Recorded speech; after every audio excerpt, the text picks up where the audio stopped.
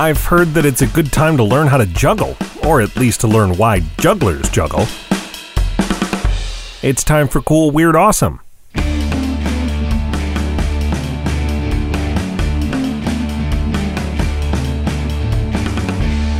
Welcome back to Cool, Weird, Awesome on this Wednesday, May 13th. I'm Brady, and like pretty much everyone else, I'm juggling a little bit of this and a little bit of that these days.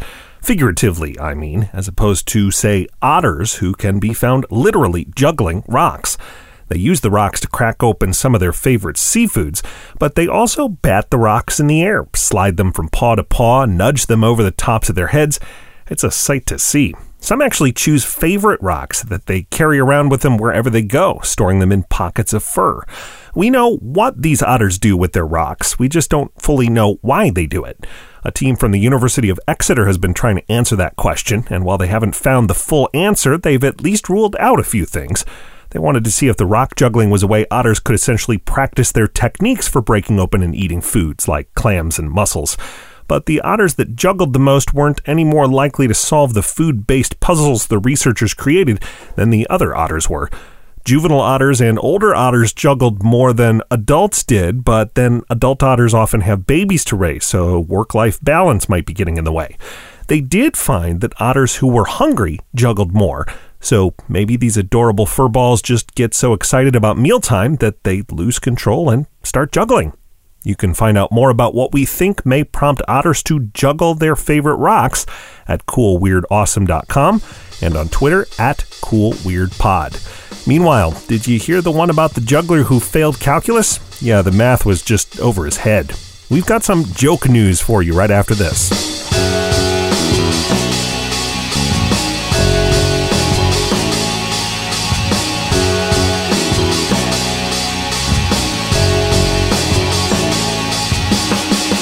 Would you like more Cool, Weird, Awesome?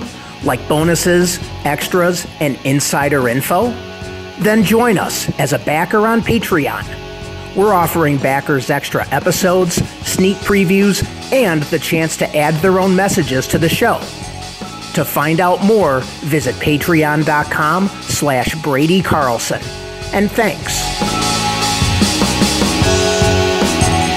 You can always get in touch with us online to tell us what you like about the show, send us questions, suggest topics. We'd love to connect with you. The city of Juneau, Alaska was looking to connect with its residents even while everyone was staying apart, but they did it in a slightly offbeat way. Juneau set up a joke hotline. Not the most obvious municipal service ever offered, but apparently a popular one. A day after the hotline opened, it crashed because of high demand.